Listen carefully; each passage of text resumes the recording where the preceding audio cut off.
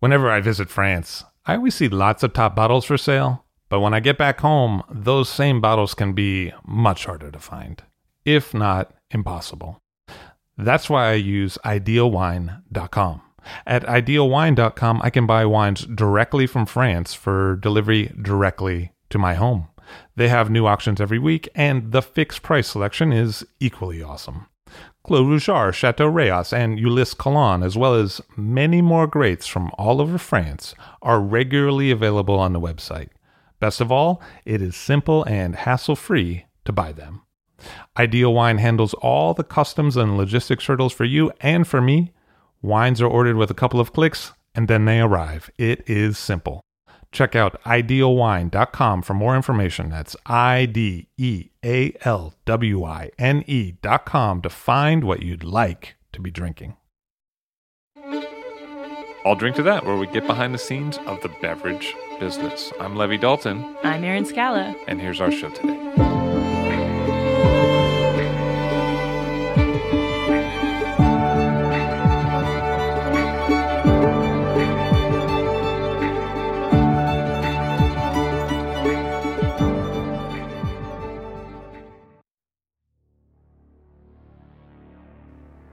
One of the most tactile and relevant places that we can look for clues to the past is the graves of our ancestors. It's a bit unsavory, but buried with people who once lived thousands of years ago lie the secrets of their lives and cultures. For our purposes, there's a lot of ancient wine history that comes to us through tomb excavation.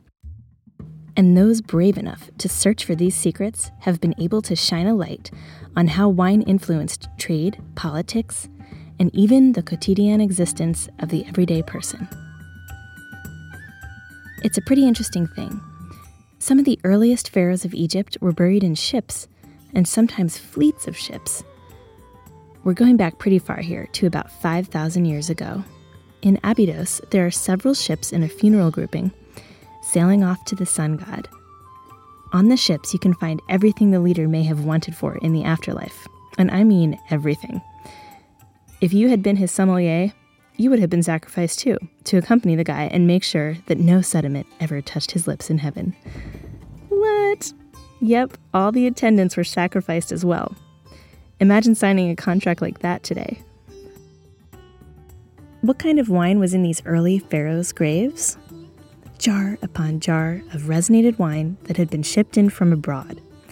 Some of the jars were flavored with herbs and spices and fruits. Later leaders in Egypt would establish their own supply, and they would found their own domestic wine trade. What's neat about these jars is that not only can we determine what was in them by analyzing their residues, but we can determine where they came from by analyzing the clay used in the pots. Much as oak from different places is sought out today for different flavors, I'm sure drinkers in the ancient world could distinguish between different clay and resin influences. Think of how Terra Rossa soil impacts the flavor of wine grown in it, and then think of how an amphora made from Terra Rossa would influence the flavor of the beverage inside. So the first dynasty pharaohs were drinking resin wine, imported from abroad. But later dynasties had their own supply of Egyptian wine. Pharaoh Pepi, for instance, had 5 different kinds of clearly labeled wine in his tomb. He also had about 5 queens, too. 5 kinds of wine, 5 queens. Coincidence? I'm not so sure. Maybe they each liked a different kind of wine. Fast forward 1,000 years, and wine is still popular. In fact, King Tut's tomb had several amphoras of red and white wine. And here, he wouldn't even be old enough to drink. But it wasn't just Egyptian pharaohs who were using wine in graves. A little farther north in modern-day France, vessels from closer to the Mediterranean have found their way into tombs there. The Vix crater is a famous bronze vessel found in a tomb of a young lady. It dates to around 2,500 years ago, and it's over 5 feet tall. It's one of the largest craters in the known world. And sometimes wine wasn't used just for drinking. All too often, we forget wine's antiseptic power in previous centuries. Being unable to trust drinking water, many people got much of their daily water intake through alcoholic beverages. Fermentation is one of the earliest water treatments. And so it's natural that we'd find wine or other local alcoholic beverages almost everywhere in ancient ruins. But sometimes wine was used as more than a conduit of safe drinking water. Come with me for a moment to the tomb of King Philip, the father of Alexander the Great. Now, sure, he had plenty of wine drinking cups buried along with him, but wine had multiple purposes. When Alexander buried his father, he first set him ablaze in a giant funeral pyre. His charred bones were collected, and before they were placed in a gold box for all of eternity, they were washed in wine. What kind of wine was it? Red, white, orange? We don't know yet. Some secrets remain to be unearthed.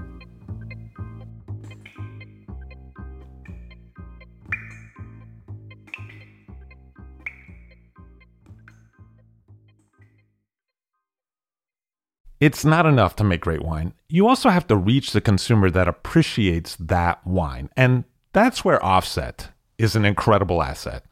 Offset is an independent brand design and commerce technology company that connects with wineries on a human level to help them connect with consumers on a human level.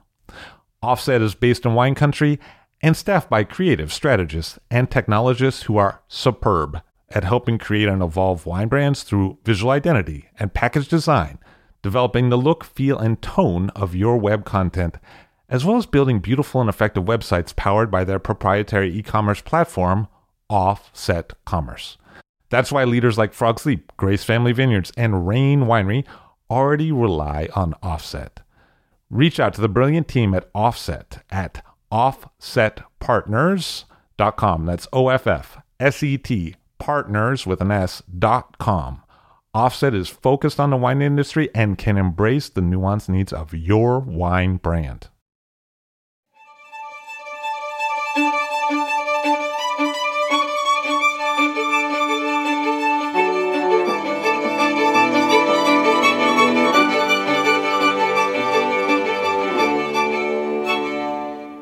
Laurence Ferro of Domaine de Piguet and also Chateau Piguet on the show today. Am I saying that correctly? Yes, you have to pronounce Piguet. Piguet. If you want to speak in Provençal. Good thing I asked you. And if you want to speak in French, you say Piguet. Oh, is that true? Yeah, Piguet in French, Piguet in Provençal. I wonder why. That's probably why it's always been confusing to me. So which way do you prefer? The way you feel more comfortable. Okay.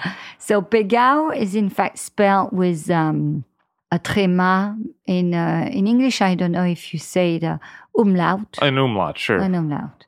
So with the umlaut. Funny house. Yes. With the umlaut is in fact the Provençal spell.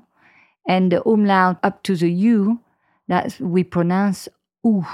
Oh, okay. And because French people and Parisian, especially Parisian, they dissociated the letter as German people. When we put the umlaut in German, they said Piguet and not Piguet. So I decided to take off the umlaut. Then the people, they pronounce the way in Provençal as U without the umlaut, they pronounce OU. Or in French, they said Piguet.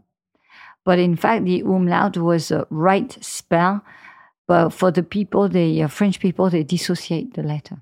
Oh, okay. Well, that makes sense because I've heard it pronounced both ways. It's not easy, yes, because it's in fact it's like a German pronunciation with the umlaut. So originally, the family winery was Ferro Fi, that your grandmother was the winemaker of. Yes, exactly. Yeah. My grandmother, she came from Les Abruzes in Italy.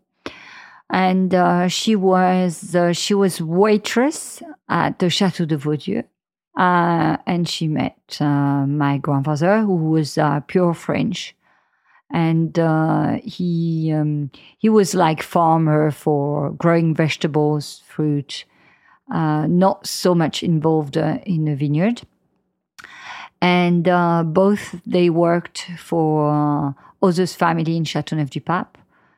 And step by step, when the people sometimes they passed away, they gave the right to my grandparents to take care about the vineyard, or they gave to them, or they sold to them because they had a priority, because they worked on the farm.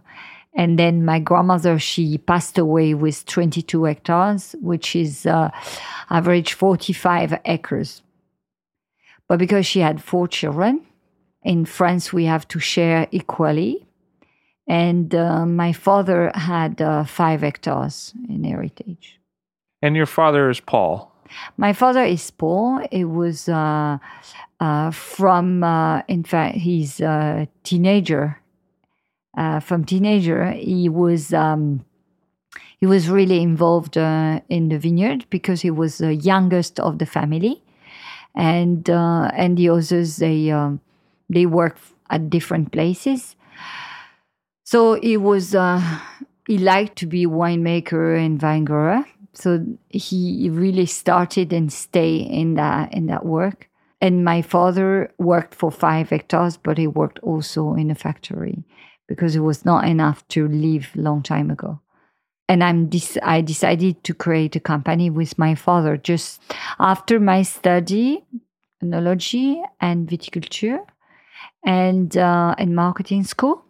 I worked for a company in Paris. Then after a year, I decided to be back to the south of France in Châteauneuf-du-Pape and asked to my father to create our own company. So my father had to leave his parents and the family business to really create with me something different. So my parents, they had a house. But in fact, we built the winery and the cellar next to my parents' house. Before I arrived, my father made the wine at his parents' house. Because those are a little far away.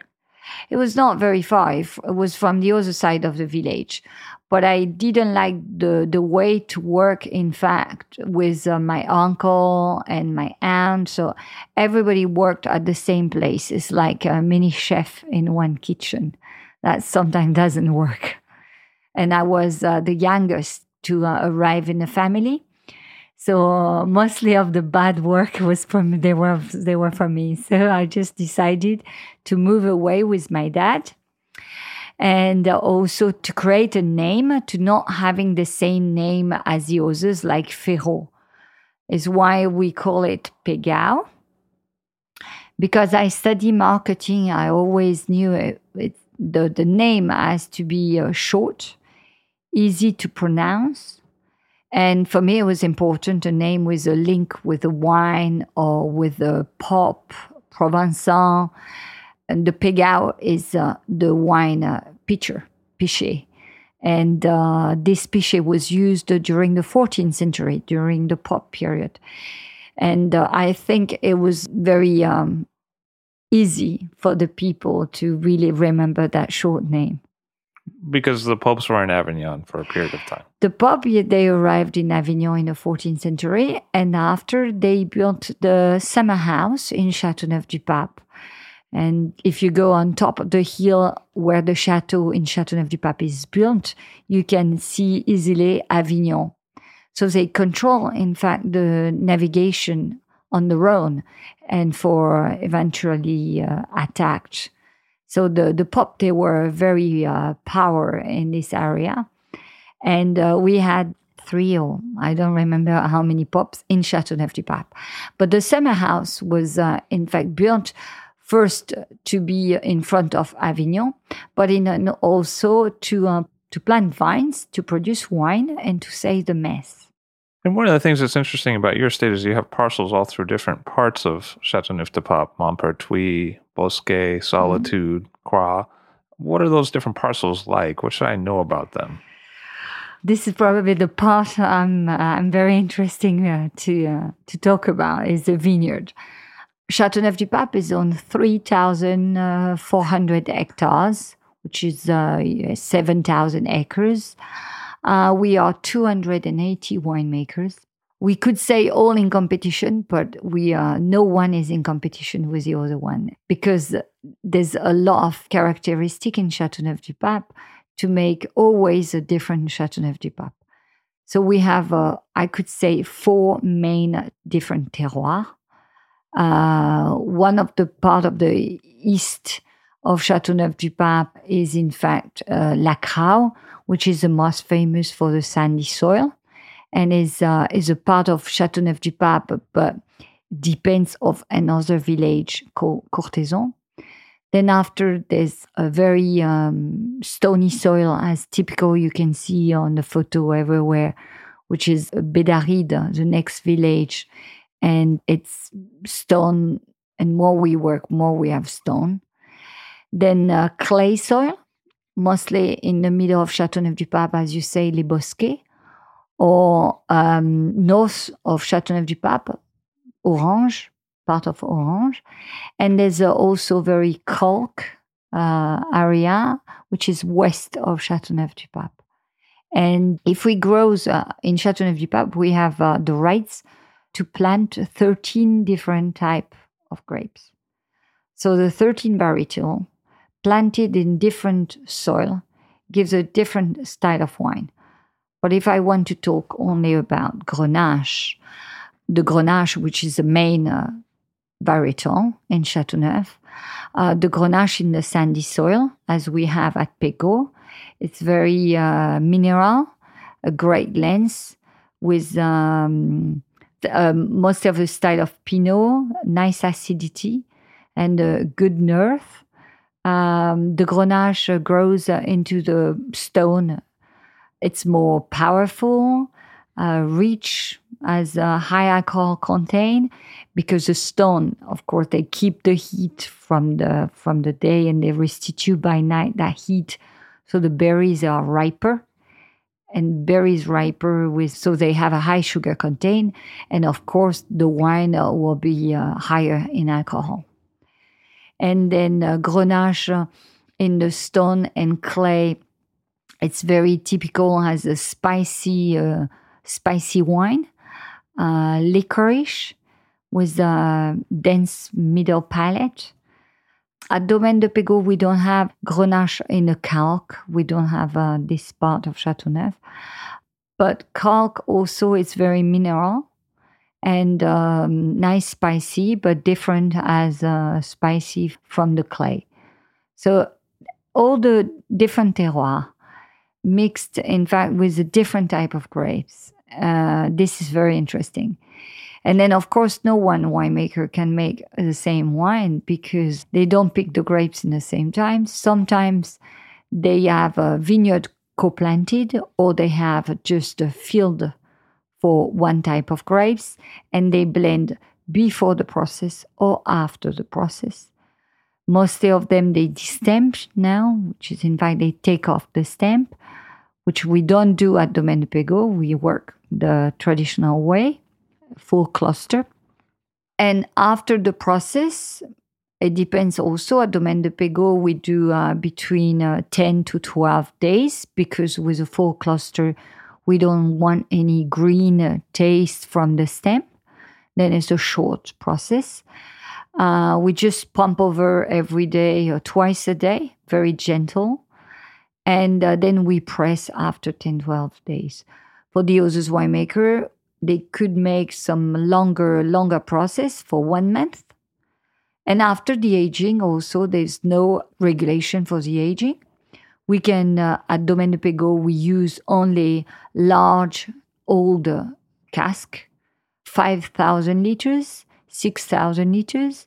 And the barrels, they are between 15 to 90 years old. So they don't give any oaky taste.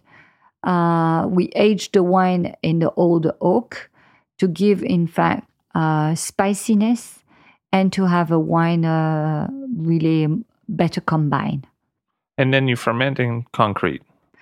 We ferment in concrete with the 13 type of grapes, because mostly of our vineyard, they are co-planted. But we have 80% Grenache, 6% Syrah, 4% Mourvèdre, and 10% of the different varietal. We cannot really say a percentage. Sometimes it's 1 or 2 plant in 2 hectares. But each time every year, we replace few plants. They are dead during the winter or something happened. So we replace by the mixed also varietal. I really want to keep that tradition because the name of my top cuvée Da Capo became, in fact, from the idea to continue to respect the tradition with the 13 type of grapes. And you use the press wine. Yes, there's a free range juice and the press, yes. Because the selection in Châteauneuf-du-Pape, the regulation is one of the strict regulation in France.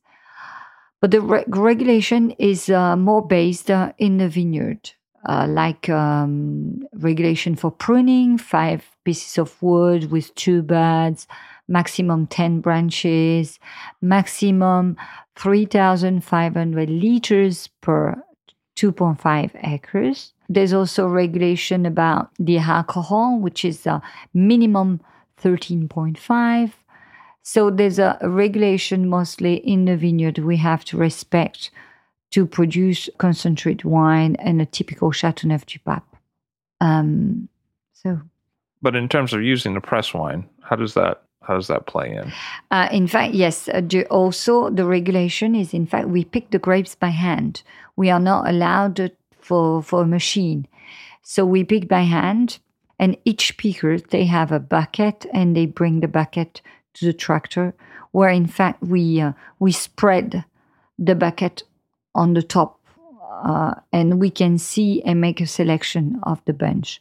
So we declassified between 5% to 20% of the bunch. They are not good enough to go into the Châteauneuf-du-Pape. But this selection is very subjective. Depends the winemaker if they really want a concentrate wine, so they will be stricter about the selection. The others, they will judge probably a few bunches that are good enough to go into the Châteauneuf-du-Pape. But we have to do minimum 5% of the selection. So this is, in fact, it's a pre-selection. So we don't need after to select the juice. So it's why the free range juice and the juice from the press are blend. When you make the difference between the Cuvée Reserve and the Cuvée Laurence, it's actually a matter of élevage in terms of length of time and wood. It's not different parcels. No, it's not different parcels. The Cuvée Laurence, in fact, became from the beginning because during the late 80s and early 90s, my father sold mostly of the wine in bulk. And when we started to have Domaine de Pégot in 1987, we didn't sell enough the wine bottled. So we had to sell mostly in bulk to get the money and to pay back the building we have done, the winery and everything.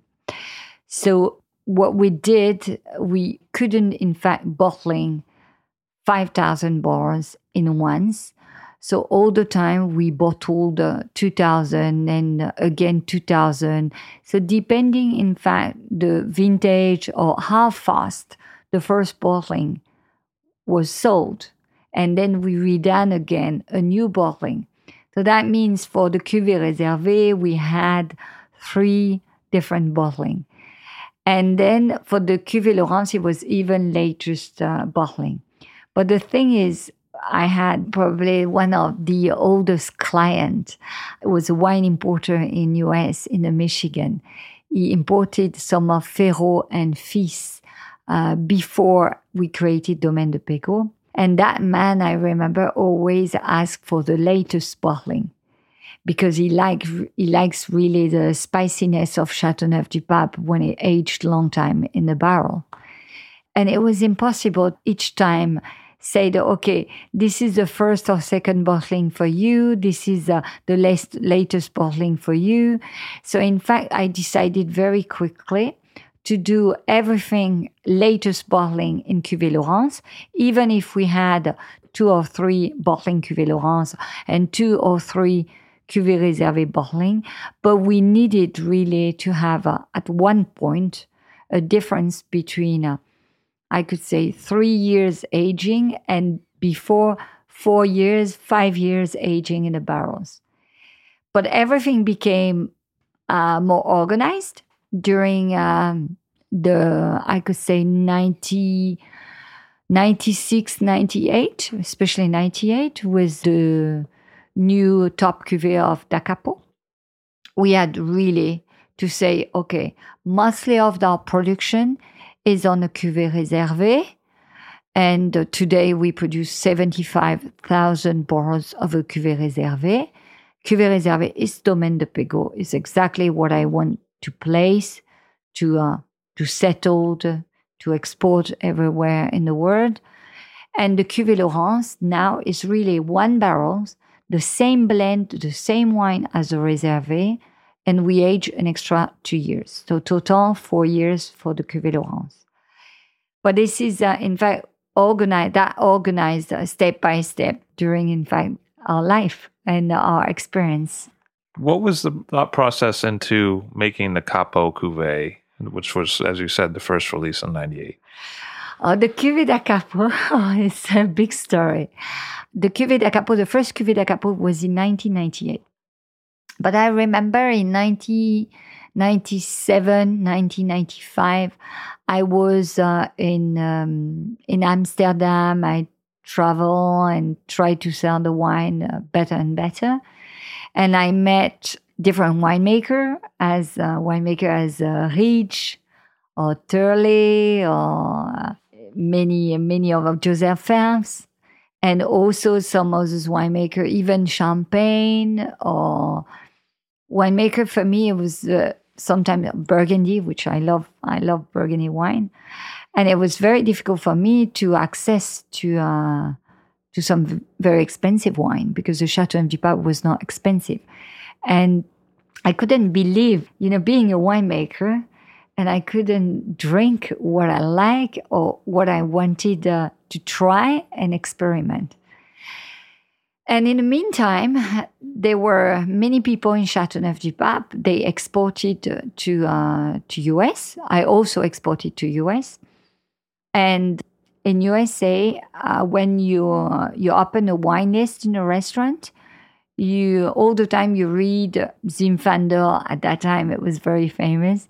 Zinfandel, Cabernet, or Syrah. But in fact, it was not the appellation.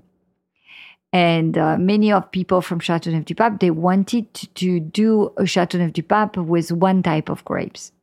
And because I always supported the traditional way to make the Châteauneuf du Pape, I said, no, I don't want to make a wine for a country or for people.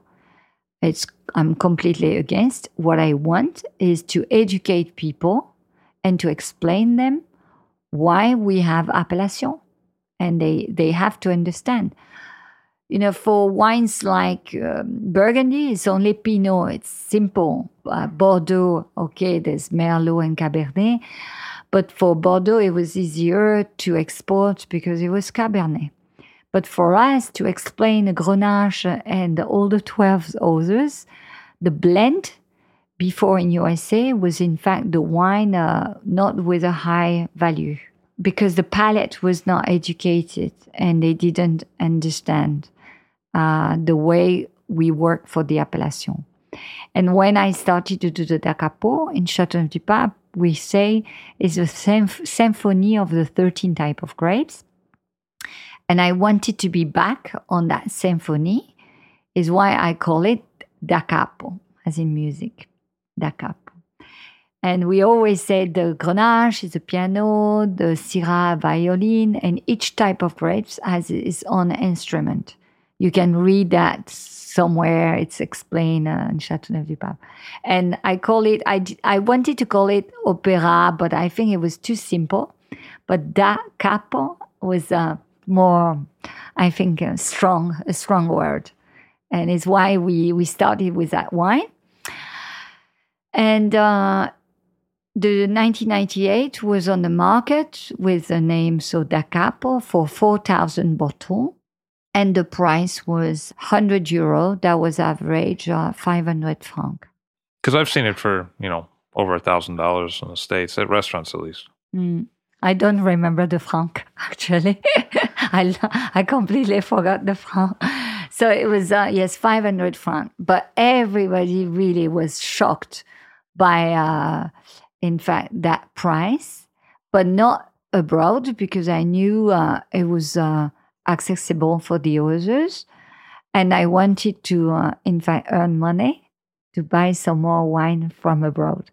I wanted to buy Burgundy. I wanted to buy Californian wine. I wanted to buy wine from everywhere. First, to be more educated. And second, because I judge the wine, my wine had same value as the others. But it was a real push in Châteauneuf-du-Pape, I think. Even if now the price, they are higher, but maybe the others, they still not probably 100% agree with me. But I think I push the price in Châteauneuf-du-Pape, and I'm quite proud about it. Sometimes I've seen really quite big bottles of Capot. Did you bottle a few large format? Yes. We do, we like 15 liters. We only do 5 large format, 5. We have 12, 9, 6, 3, Magnum, and bottle. And what was the significance of 98? I mean, obviously a praised vintage, a lot of heat that year, but why did you pick that year to begin with the Capot? Because for me, it's like a coup de cœur for many things in a life. I just, I like one barrel. And I always went on the top of the barrels and tasted wine. And I said, no, I don't want to blend that wine with a cuvée réservée. If I really didn't insist, my father would blend the wine with these barrels with a cuvée réservée. But I wanted to keep it apart. And I did it. So I've had the Capot 2003 a few times, and I've had the Réservé 2003, and they're pretty different, I think, in terms of taste. Yeah, how would you different vintage, but the same way to do it. But how would you describe the differences in where the Capot is sourced and what it tastes like? I don't decide about the wine. I'm picking grapes. It's more than 26 years. I'm picking grapes every day. I think this is like a part of my holiday. I love going in a vineyard and picking grapes from 7 in the morning with the pickers, and I can eat the grapes. And if the weather has been good from spring to the harvest, and I can feel the crispy skin or the quality of the berries come up and up during the harvest. I said, oh, this is a good vintage to do a Da Capot. But that doesn't mean I'm not looking for a style. I'm looking for a good wine and a balance, but specifically balanced. The vines are pretty old, though, like yes. 1902. Lacroix is more than 100 years old.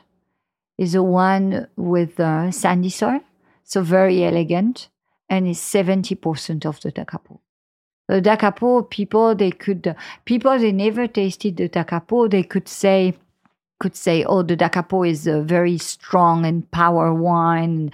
It's not, because 70% mixed type of grapes from sandy soil. It's very elegant.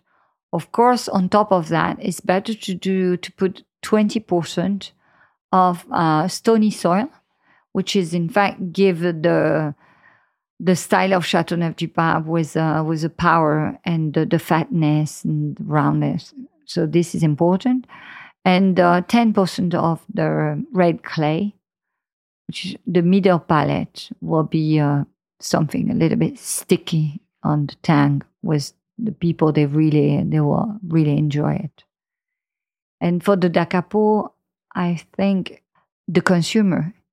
each consumer, he will find something he will like in the Da Capot. It's why I'm looking for the balance, but not for a balance of one wine. I like the balance for different style. Is why probably I pick up the vintage, not thinking about the style of the wine, but more about what the vintage will give. What's it like to grow Grenache versus growing Syrah? Do you handle them differently in the vineyard? For sure, because there's a regulation about that. There's only one type of grapes in Châteauneuf-du-Pape we can put on the trailers, which is Syrah. The Grenache is pruned as gobelette, short pruning. I call it bonsai pruning. It's a short pruning. So we have 12 different types of grapes, including the white, short pruning, and only Syrah on the trailers. Now, many years ago, some vinegrowers, they asked to put the white varieties on the trailers because the Roussanne had a very long branches as the Syrah. So they slightly changed the regulation for the white. You know, in Châteauneuf-du-Pape, we produce some red wine. As Pégot, we produce red wine with red bunches, but also white bunches. We have a part of the little vineyard is white and pruned in gobelette pruning, short pruning.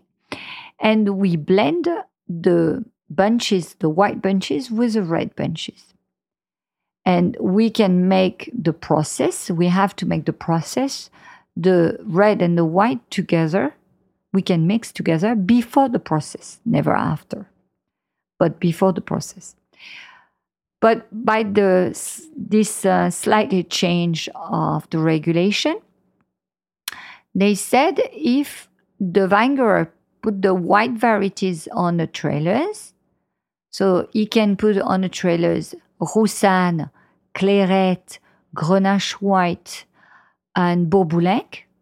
With only one condition, he has to produce only white wine. But he cannot blend anymore the white with the red. So at Domaine de Pégot, we have 1.5 hectares in white. So we have 70 acre, 0.7, pruned in goblet. Then we can blend with our red. And we have 0.7 on the trailers, and we only produce some white wine from Châteauneuf-du-Pape. So what's Clairette like to grow? Because I don't think outside of Châteauneuf-du-Pape, it's not a well-known grape variety, at least for Americans.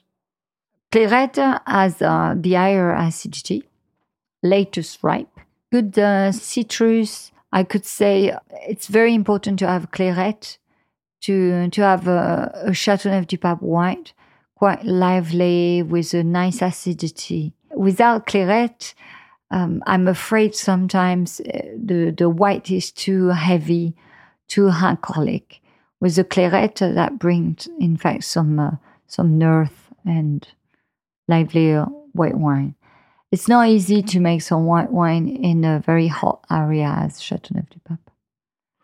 And is there a significant difference between Grenache Blanc and Grenache Rouge outside of pigmentation? I mean, is it essentially the same thing, or is it very different? Taste is different. Grenache White, the berries, they have the same shape, red or white. But the white, you can eat some white Grenache berries. For the red, it's more difficult. You can feel the Grenache red is really for the vat. But I can eat some Grenache white as some grapes for the table, as a fruit. But it's better to taste Beauboulec, which I like when I eat like that. But mostly of that Variton, they are for the vat to produce wine. And Châteauneuf-du-Pape also has Picpoul. We don't have Picpoul. We have Picpoul blend in the red field, but we don't have a vineyard Picpoul. But now some of the vine growers, they realized Picpoul. It was a very simple type of grapes produced in the south of France, much more in the Languedoc. And but Picpoul has a lot of freshness and the mineralité. So Picpoul is very interesting. Kind of a green apple taste, a lot, kind of like malic acidity, I think. Yes. And the white and the red, for me, I really want to keep some white in the red because people before they co-planted white, red, and all the different type of grapes in Châteauneuf in the same field. And there's 2 points. First, in the wine, I think the white bring the acidity and also the freshness, which is very important in the red when the red is quite power. So we don't, in Châteauneuf-du-Pape, we can add some acid tartrique, but we don't need to add too much acid tartrique when we have that blend. And the wine, we can feel the wine, I can say, more digest. The alcohol is a little bit lower when we also blend with some white varieties, which is quite important about that. And also, I talk with people, they study about the different time of the maturity. And we don't have the result actually about some experiment, which I'm interesting to know in the future because I'm a small domain. I cannot do so much experiment, but I'm always talking and I'm always having some idea with yours. It's in fact why the maturity is more consistent on one field with a mixed type of grapes, like a Grenache planted next to a Mourvèdre, which in fact Grenache and Mourvèdre is the latest ripe. Then another, most of the time when we pick different type of grapes on the same row, the maturity has not a very large difference. And when we plant one field of Grenache, one field of Mourvèdre, then the maturity is very different. There's a different time for picking.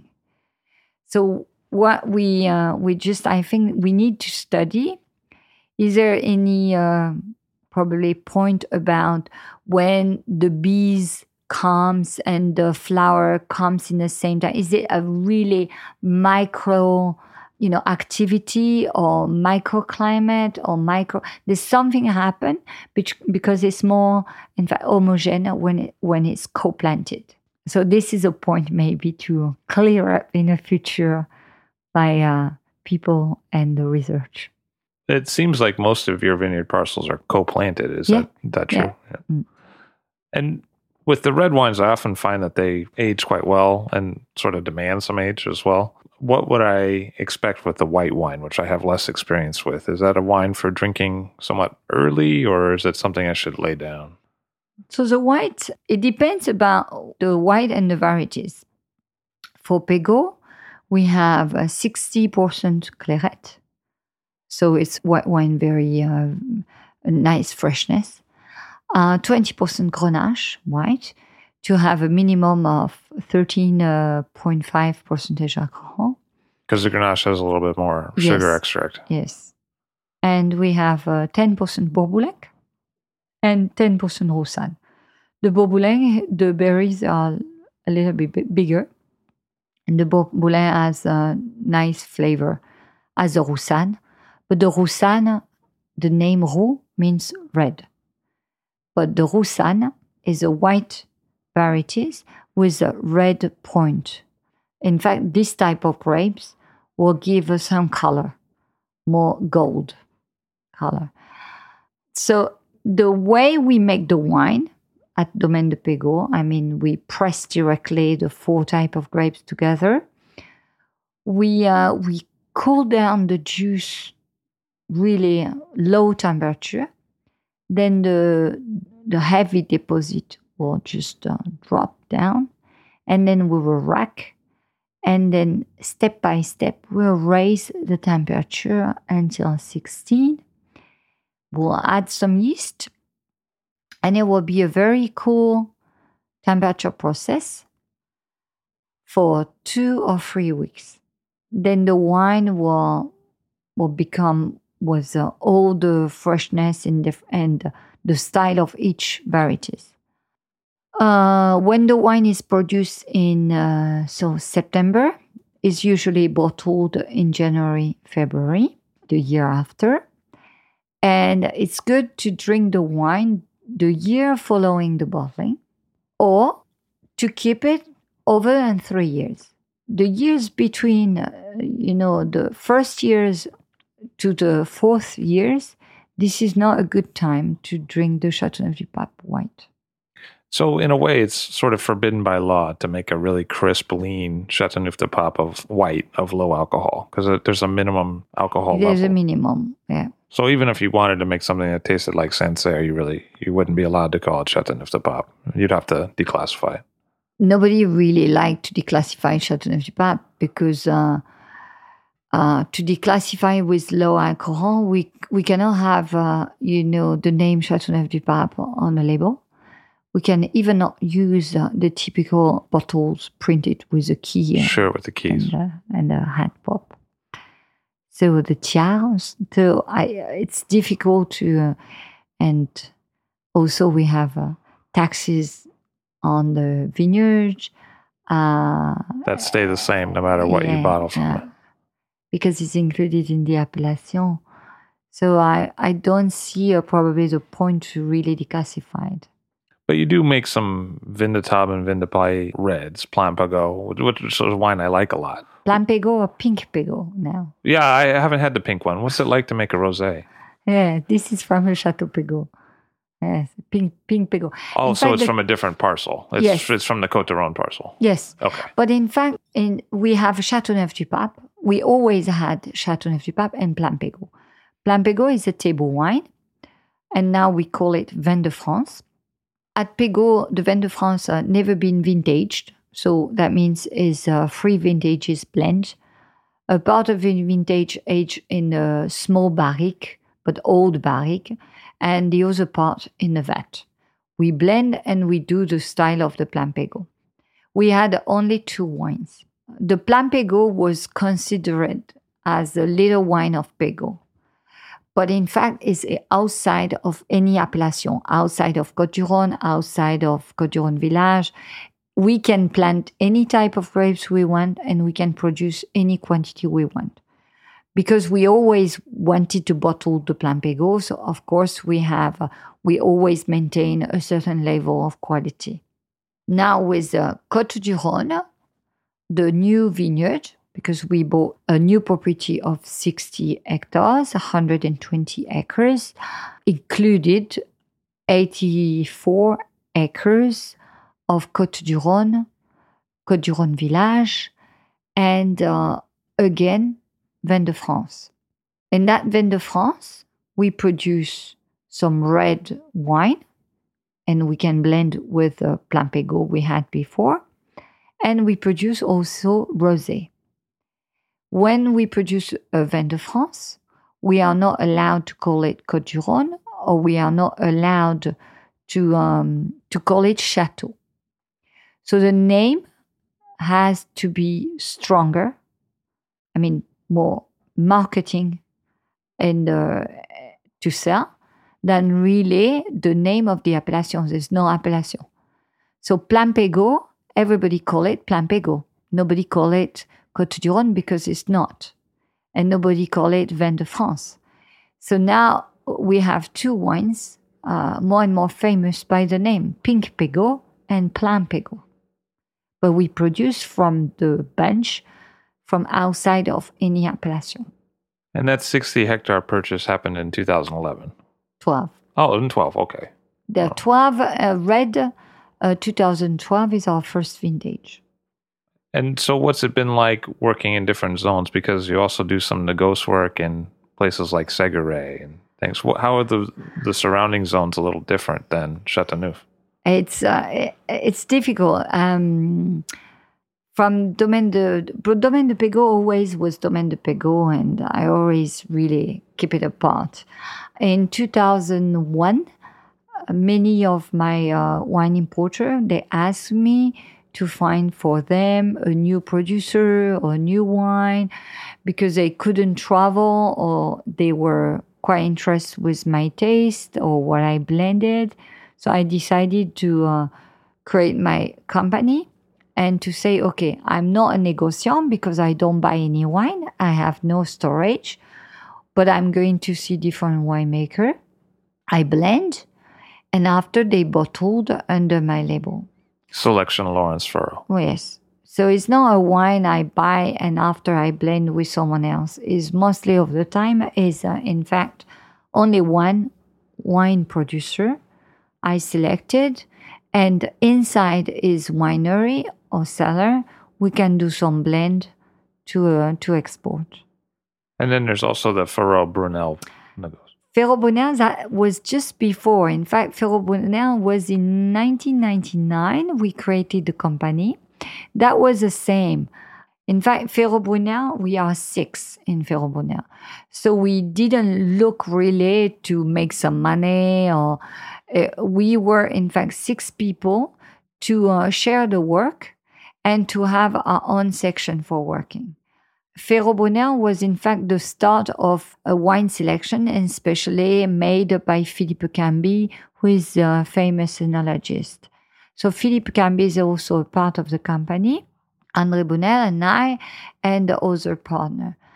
But André Brunel and I, we had many importers, and we wanted to supply them with Gigondas or with other wine. The thing is, sometimes Furrow Brunel is really good as a really power wine, powerful, with the style of Brunel and I, is a real blend of our style, what we like and what Philippe also, the enologist, like. The Selection Lawrence Furrow is different, is more elegant and spicy, but we have two different market for that. And it's still working very well, both. So there's no competition between the two different names. What degree of the Domaine Pégau or Pégau wines are exported? How much is exported? 95%. That seems rather high for a French producer. Yes. 95% to 40 countries, 80 wine importers. In US, I have 3 wine importers in US. Because you've had a long relationship with Dan Kravitz at Handpicked Selections. Yes, but before, as I talk about the Michigan, before Pégau was created, J.C. Mattes, he was a professor of the University of Michigan, and his hobby was to import some wine for France. And in fact, he turned his hobby in a company. And the company didn't increase a lot because it was not his own job, and it was not specifically for a large business. He just wanted to import the wine from the wine producer he really loved the best, because J.C. Mattes, mostly of the summer, he spent the summer in the south of France. So I could say 30 years ago, much before Pégau, 30 years ago, that man really mostly lived in the south of France. So he knew all the tiny road, all the little winemaker, with a completely different philosophy as now. So his business became famous 15 years ago, I could say, by, this business explosion about the, expand suddenly about the wine. But Dan Kravitz, I met Dan in 1987, just when I started to create Pégau. And Dan Kravitz was really for business, and the business really increased. And now it's a big company. Then also I had Martin's Wine, which in fact the company has recently sold. And Greg Castel, now we, with some partners, took the company back to Martin. So with Martin's, but I never gave any, I could say, exclusivity. But I always wanted the 3 importers, they respect the states where they worked. And so Martin had, and Greg now, same Martin's wine is and California and Nevada for Pegao. Ferro-Brunner for mostly of the states. And DNS, Do Not Spit, has Texas for Ferro-Brunner. Then for Domaine de Pégau, Jenna has been transformed in J&J in the Michigan and Texas. And handpicked selection has all the other states. Because, and handpicked as Chateau Pégau plus Sélection Laurence Ferro. Oh, okay. So Dan has mostly other things. Because Dan Kravitz always seemed to have a strong relationship with Robert Parker, or at least Parker praised him in print several times. I don't know about Dan Kravitz and his relation with Robert Parker. I have no idea about that. I never seen really Dan Kravitz talking about Robert Parker. No, they just maybe just send a sample, as many importers they need sometimes some help, because it's true. It's quite helpful if the winemaker is well rated. It's easier to sell the wine. And not only the wine rated, it's easier to sell all the wine. Because that helps.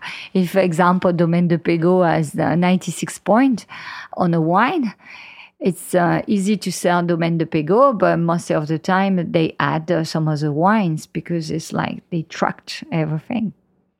Because, I mean, in your situation, you've had some very high scores from not just Parker, but from the Wine Spectator, but at least, 600-point ratings in about 10 years, something like that? Mm-hmm. So what's that been like for you? Because that's, somewhat unusual.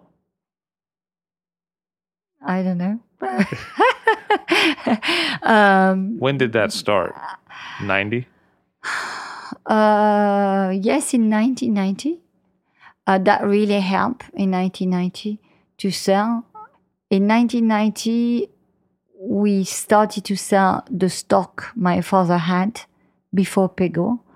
We sold in 1992 all the vintage 1990. And that really helped to pay back the investment we have done. Since we expanded the vineyard, so today in total we have 71 hectares of vineyard, 71. So that really helped to, of course, to become famous. But we didn't. When I say I don't know, that means I didn't really think about having a wine rated. I always produce the wine I like, the wine I will be able to drink. And without really try to copy someone else, just to have my own signature. My father gave me the experience, and I got after from school what I knew. And at the beginning, it has never been very easy. So, of course, when each time the wine has been rated was for us like a nice breath to get further, to go in the front. That was very important. It was, for me, I never been proud because I make wine and this is my job. So if you like your job, you try to do it well. You are not looking always to be awarded. If you are satisfied, about the sales and the pleasure you have, then after everything, when the wine, they were well rated, of course, we sold the wine easier. And the money was not for living more comfortable, but to buy more vineyard because we are farmer. And French winemakers, they are not like American. We are an old country. So we really live about the history, about, what we will give to our children. So for us, we always think about generation. It's not only one product, it's what we do and we make for many generations. And we want, in fact, the last generation be proud of the new generation. And we pass some, I think, history about that. And it's very different than the American, in fact, style. I mean, sometimes the people, they are winemaker, they plant vines, then they pull out vines, they do another, they plant something else. In France, no. And also because Châteauneuf-du-Pape, it's an area quite famous, we cannot do anything we want. We have to prove it's a terroir, it's a wine always been famous in the world, and we have to continue in that way. How old's your dad today? 75. Is he still working in the vines? I try to push him to work. First, because it's important for him. No, he doesn't work in a vineyard. I mean, not full time, no. But he is getting up early. He speaks with the 3 employees I have, and even the Pégot company. We have a very good relation with the people that work for us. It's like a large family, and I prefer to work that way as a big company. It's why probably the people, they ask me when I pick the grapes, most of the time, the people next to me, they said, "Oh, you know what, the vineyard, are you working here for a long time?" And I said, "Yes," but I couldn't guess I'm the boss because I'm picking grapes all the time. After, it depends about your education. You couldn't change. If someone, there's some businessmen, they work all their life. They will never stop working. My father is the same. And I think I will be the same. But early on in your relationship, he focused more on the vines and you were doing more cellar work. Is that true or no? Oh, yes. He always ran the vines. But my father was and still a good vine grower. We never changed the way of working vines as well. For him, he grew up as being vine grower. But we are not organic certified, but we always work as a natural respect. We always have this pheromone in a vineyard. We always work the soil. We never put any for the wood insects, killers. like for the sexual confusion, that stuff. Yes. So in fact, we always work the same way.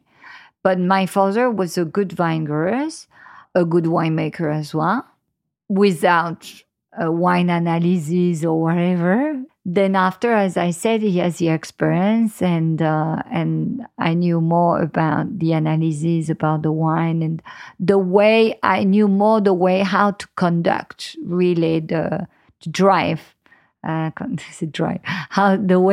to drive the domain in the business, and my point of view about also because I always travel and I love traveling, and because I love the contact with the people and different population and what they like, what they eat, what they drink, what is their taste, which in fact is different in any countries. So this is very interesting about the human, in fact, connection. And I always report what I met at the domain and try to explain to my dad. And together we try to just understand and to go in the way we needed to go. It seems like there have been vintages that were quite warm and vintages that were cooler. What's it like in terms of the growing side and then the production side to make wines from those kinds of different vintages in Châteauneuf-du-Pape? It's many, many years now. I decide exactly the day we start for picking grapes. Because in the village, there's a part of people, like also my dad, they said, "Oh, we have to start on the 15th of September. But that means nothing, depending the vintage, depending the weather. So as many years, I don't know when exactly I started, but I said, no. We need to go in a vineyard. First, we need to see the probably percentage of alcohol. We don't talk in bricks. We talk in probably percentage alcohol with a réfractomètre. So we can just we can have an idea about what the alcohol will be. And after, for me, I really taste the berries, each berries. I pick the berries on the grapes if it comes easily. That means it's ripe. If we had a lot of rain during the spring or the summer, the berries are bigger, the skin are thinner, and then it's less crispy, so it will be less color concentrate. If the berries are smaller, of course, it's less juice, but darker color, more tannin. If the pips, they come easily out from the pulps. But all that, it's every vintage difference. But for me, I taste a lot. My father is better to taste after the process. I cannot taste the must. I mean, my father takes the berries from the must when it has been fermented, which for me, I have no idea about that. But I have the idea on the fruit. Then I decided to pick up earlier or later, depending the vintage. And the result is much more homogeneous when we picked at the right time. This is very important. When the fruit is cut from the plant, there's nothing to do. It's finished. Then after, it's always as a gamble. We can leave the bunch longer. We could have a bad weather. Now with the forecast previous weekend, we know a week in advance is not 100%, but it is good. Then we can plan. So this is important about the vintage. But the most difficult vintage in my life, which I really needed my father, but it was good to be two. It was 2003. It was a vintage, like, unbelievable.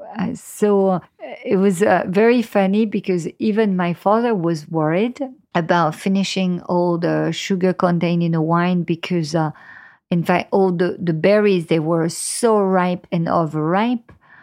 The alcohol was over than 16% alcohol. And we needed to finish the 4 grams of sugar left, which was not easy. And that took quite a long time. The process, they were not finished in December. Few that they were finished before December. Then after, in spring, the year after, it was very, very difficult. And for my father, he said, no, we have to really fill up the vat, closed, no air, nothing, no oxygen, and forget it. Leave it quiet. And the nature will do what it is. But every day we were worried. I said, are you sure is a right thing to do? He said, yes. And the day after, he asked me, are you sure I'm doing well? Or do you think we can do something else? So both, we were not sure. So but it's good to be two. And two, I can say two with a strong temper. Because he believed about what I said or I believe about what he said. Sometimes we can argue, of course, and we argue quite a lot. But it's because with a strong temper, it's not only one who decide. We always switch or decide, and we always go in the front. So this is a big difference between probably the people, they are on their own to take a decision. You really have to be strong. For us, we don't have any enologist. So we work, just him and I. And no Pagao in 2002, the year before.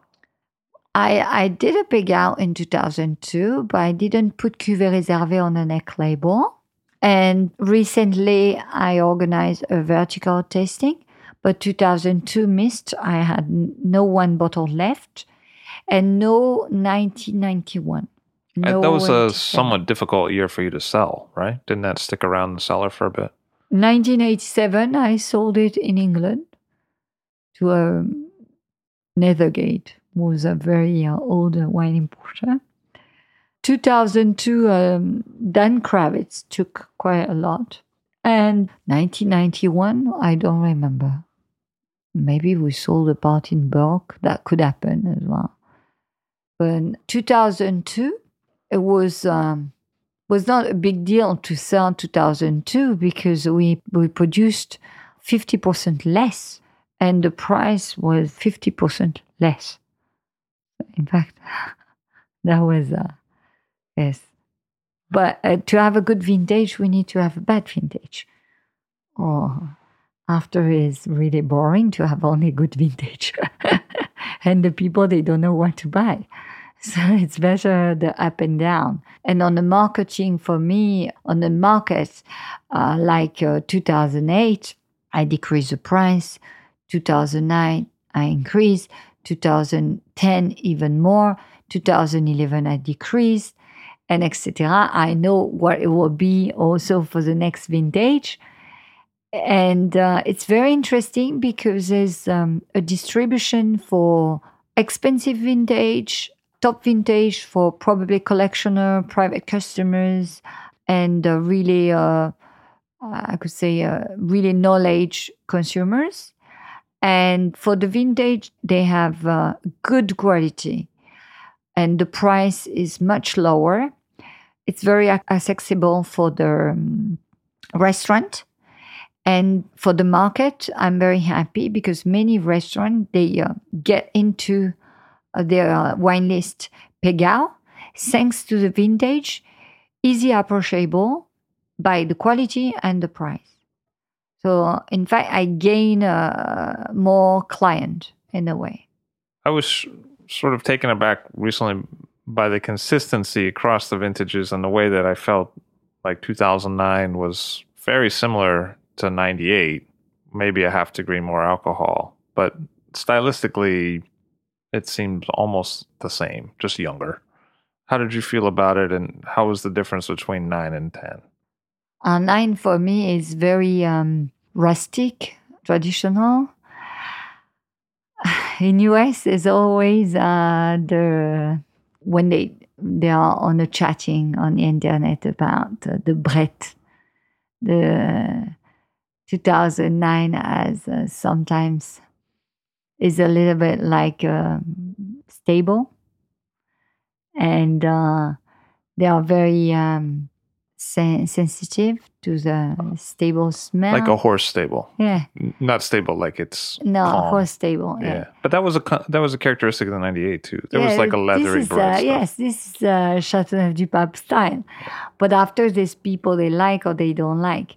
So 2009 for me was not too far than 1999 as well. Similar smell, which some people, they love it. Like they are crazy about that. And the others, they hate. So it's very divided in two styles of the consumer. 2010, it's pure, concentrate, clean. 2010, of course, suit mostly of the consumer. And that is more licorice, nice concentrate fruit. It's a great vintage. I like both, depending the food. What's next for Pegao? What's going to happen in the future? I have no idea yet. 2012, it's fantastic. It's as good as 2010, but no Da Capo. I think I just need a break for the Da Capo. So 2010 was fantastic for the Da Capo. I need a break for 2012. Not everyone did a great vintage in 2012. So I think Pégau 12 has a Réservé and the potential to do a Da Capo. I think the Réservé will be fantastic with same price as 2010. So I'm very happy with that. 2013 will be a little more difficult as it was a cooler vintage. But cooler vintage like 2008, but with more fruit, a little more concentration for 2013. But it will be very interesting because the very high natural acidity will give a very fresh 2013. But that the consumer, they will understand later 2013 will be a great vintage for aging. Not something rich and power and not jammy, but something straight, a little bit sharp, but very elegant. It will be good. It will be good. But of course, the price will be lower than 2012 because there's no choice. When on the market is not a top vintage, I don't want to spend. I travel enough to sell the wine, and especially the Côtes du Rhône now to start on the market. I don't want to really, keep the same price as 2012 and really take 3-4 years to sell 2013. I want the vintage, they turn over every 2 years quite fast. And there's always a new vintage coming in the market. The people, they are curious or they want to be educated. They will pick up a 2013. They will pick up a 2012. This is an evidence of the nature to have different vintages. And this is all the interest about the wine. For me, it's clear. Laurence Farreau of Pagao, she's bringing forth the evidence of nature. Thank you very much for being here today. Thank you to you. And I'm very happy to be in US. Laurence Farreau of Domaine de Pagao and Chateau Pagao. I'll Drink to That is hosted and produced by myself, Levi Dalton. Aaron Scala has contributed original pieces. Editorial assistance has been provided by Bill Kimsey. The show music was performed and composed by Rob Moose and Thomas Bartlett. Show artwork by Alicia Tenoyan. T-shirts, sweatshirts, coffee mugs, and so much more, including show stickers, notebooks, and even gift wrap are available for sale if you check the show website, illdrinktothatpod.com. That's ILL drinktothatpod.com, which is the same place you'd go to sign up for our email list or to make one of the crucially important donations that help keep this show operating. You can donate from anywhere using PayPal or Stripe on the show website. Remember to hit subscribe or to follow this show in your favorite podcast app, please. That's super important to see every episode. And thank you for listening.